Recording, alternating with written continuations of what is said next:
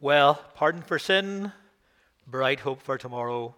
That is where we need to be in life. I want to take another reading. Time is flying on, but I do want to take another reading, and it's taken from Paul's letter to the Colossians. It's not what you would normally be reading at a harvest service, but what I'm going to say is probably not what you normally would say. It's Colossians chapter 1, and I'm just going to read from verse 1 through to 8. It's just a short passage, but it's a setting. I'm going to lift a few verses out of each chapter of this book by way of address. Colossians chapter 1, just begin there at verse 1. Paul, an apostle of Christ Jesus by the will of God, and Timothy our brother, to God's holy people in Colossae, the faithful brothers and sisters in Christ. Grace and peace to you from God our Father. We always thank God, the Father of our Lord Jesus Christ, when we pray for you, because we have heard of your faith in Christ Jesus and of the love you have for all God's people, the faith and love that spring from the hope stored up for you in heaven, and about which you have already heard in the true message of the gospel that has come to you. In the same way, the gospel is bearing fruit and growing throughout the whole world, just as it has been doing among you since the day you heard it and truly understood God's grace. You learned it from Epaphras, our dear fellow servant, who is a faithful minister of Christ on our behalf, and who also told us of your love in the Spirit. Amen. Trust God to enlighten us. I'm tempted to be facetious and say enlighten us quite quickly this morning. That may not happen.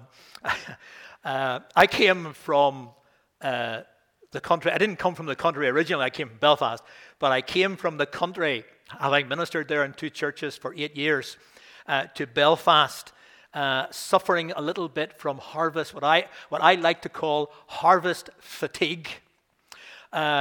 Having spent my whole life in the city, I didn't really know anything about the country. I might as well have been going to China as go to Rathfriland. And I was amazed at the business that went on around the harvest time. I couldn't believe it. Our man sat at the head of a very long driveway, just up a slight hill, and there were fields across the road. And you were coming into maybe August, September, and they were harvesting whatever happened to be growing in that field. And there were combine harvesters harvesting by searchlight at 11 o'clock at night. It's very, very hard work and tiresome work. But I was suffering from harvest fatigue, not because of the combine harvester going up and down the field opposite the manse. I had 2 churches in the Newry Presbytery, and here's where the harvest fatigue started to come in.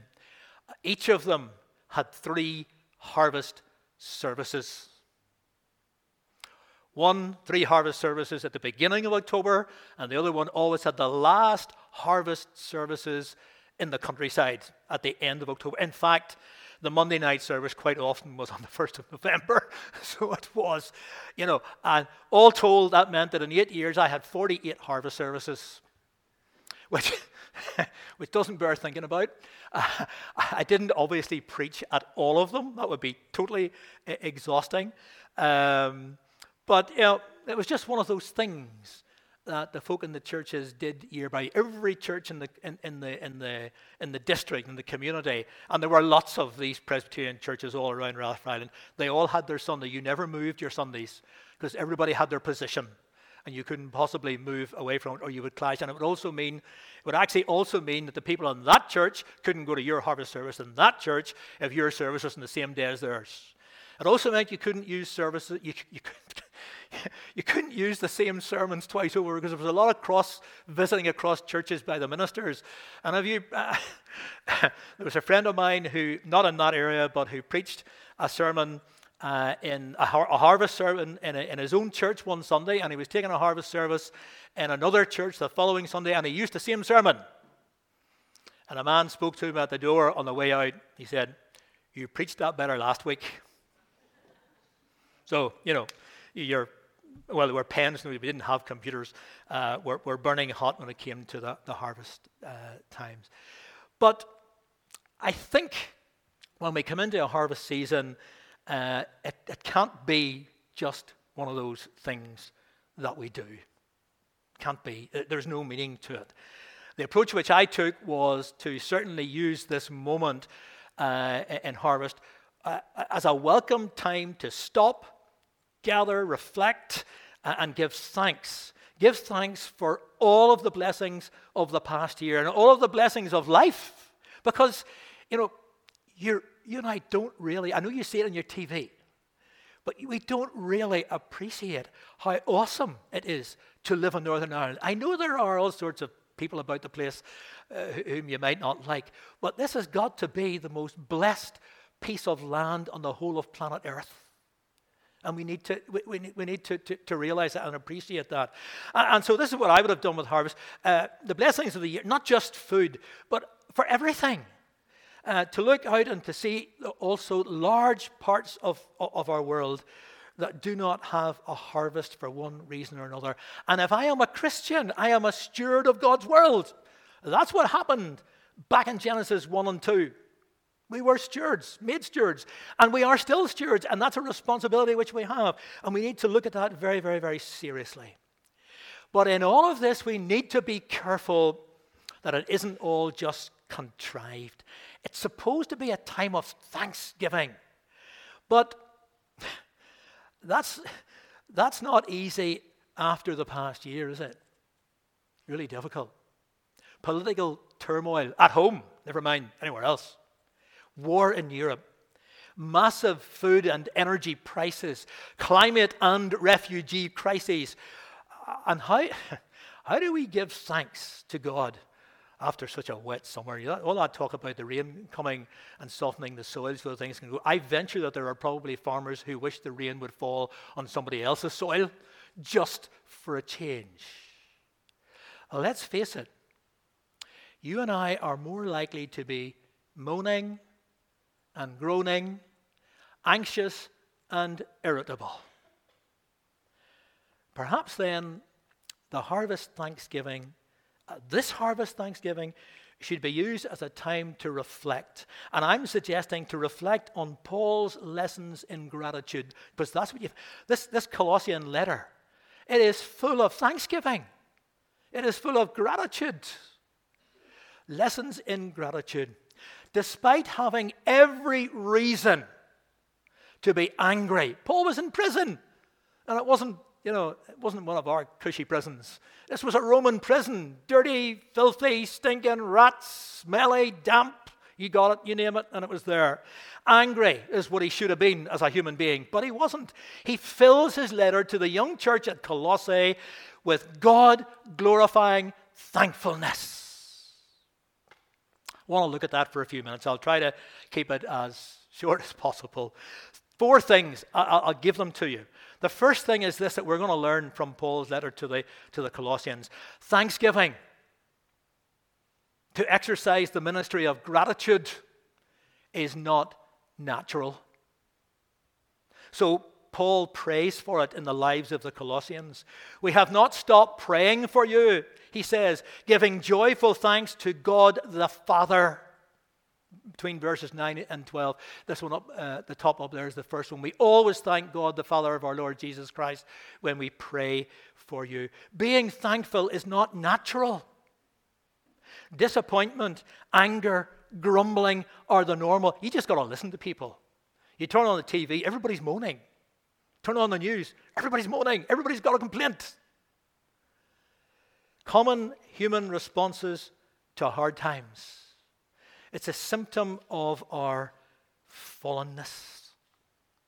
It's a symptom of our sinful self-centeredness. Human beings see themselves at the center of their own little universe, and everything else has got to revolve around it. And if the world isn't revolving around my likes and needs, well, we complain. We give off. So if our life has been tough this year, even maybe we might feel almost impossible, and it may for some, even in the church, then we plead with him to fill what can only be described as our darkened understanding, our dim eyes and ears and hearts, with the inheritance waiting for the saints in light. Away over there at verse 12, here's Paul's encouragement to thanksgiving in verse 12. And giving joyful thanks to the Father who has, now here's the center of joy, who has qualified you to share in the inheritance of his holy people in the kingdom of light. For he has rescued us from the dominion of darkness and brought us into the kingdom of the Son he loves, in whom we have redemption, the forgiveness of sins. If we have redemption, the forgiveness of sins, and we are qualified to be saints in God's kingdom, one of the marked things about our lives should be thankfulness. It's not easy. It's not easy. We are more prone to give off and to complain. And so what I'm saying to you simply is this, under this first heading, we have got to try and get it into our heads that thankfulness is not easy, not even for a Christian. And so we're going to have to work at it. We're going to have to keep it in mind. To be thankful to God in our praying, in our outreach, in our whatever ministry we have, in our families, in our jobs, and a thankfulness that should overflow to touch other people. We'll come to that in just a little second. Thankfulness is not natural. Second thing, thanksgiving or gratitude guards our minds. Chapter 2, verses 8 and 9. Let me read these two verses to you. Here we are. I think it's verses 8 and... Yes, here we are. See to it that no one takes you captive through hollow and deceptive philosophy, which depends on human tradition and the elemental spiritual forces of this world, rather than on Christ. For in Christ all the fullness of the deity lives in bodily form, and in Christ you have been brought to fullness. He is the head over every power and authority. Oh, I should have started in verse 7. Rooted and built up in him, strengthened in the faith as you were taught, and overflowing with thankfulness. Thanksgiving is not only a gift in us by the grace of God, but it also becomes like a fortress, a wall of spiritual protection around us. These things that we read about in Paul's letters, they are not just out there somewhere. They are spiritual things. Look at where the phrase overflowing with thankfulness occurs. I should have come there first.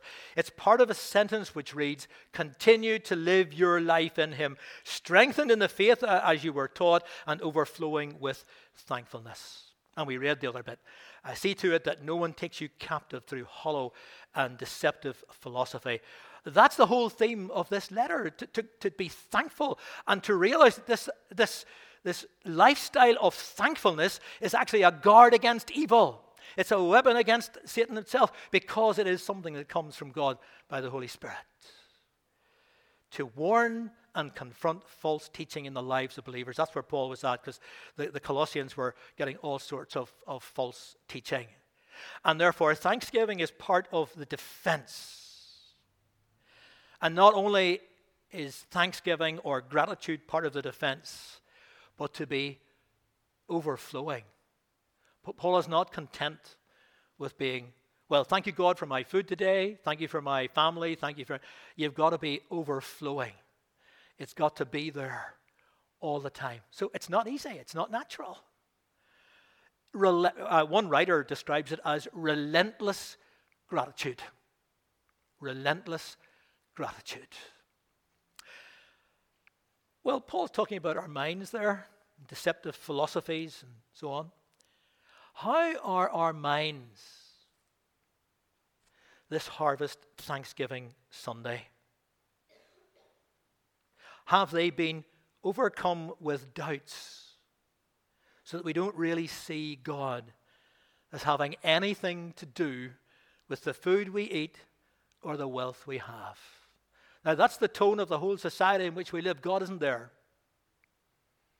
And it's almost overwhelming. An overwhelming atmosphere, environment. And I can understand if we begin to think like that. And do we? Do we? We need to ask ourselves that question. And how does that measure against a ministry of thanksgiving? Thanksgiving guards our minds. Satan, I think, might run from a body of Christian people, believers, who are bubbling over with thanksgiving. Thirdly, thanksgiving touches everything.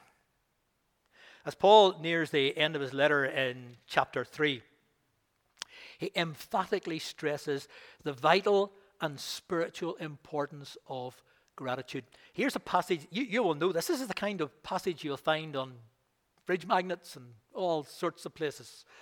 Chapter 3 at verse 15. Let the peace of Christ rule in your hearts, since as members of one body you were called to peace, and be thankful. It's in there amongst all those important things. Let the message of Christ dwell among you richly as you teach and admonish one another with all wisdom through psalms, hymns, and songs from the Spirit, singing to God with what? Gratitude in your hearts. And whatever you do, whether in word or deed, do it all in the name of the Lord Jesus Christ, doing what? Giving thanks to God the Father through him. 3 times in a few short verses. Thanksgiving, gratitude.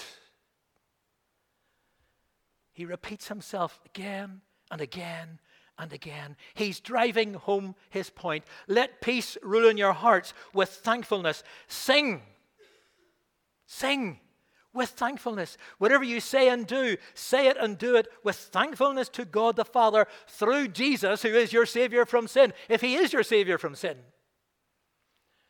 As one writer puts it, and it's a nice way of putting it, we are to give off the aroma of thankfulness. Perhaps then, one result of this harvest Thanksgiving service is to use it as an opportunity to commit ourselves to thankfulness, gratitude in every department of our lives, our work, our family, our social life, yes, and our church life. To remember that no matter what our circumstances are, if God has made us his, and we read that in chapter 1, and promised himself to us forever with an eternal inheritance, we have reasons.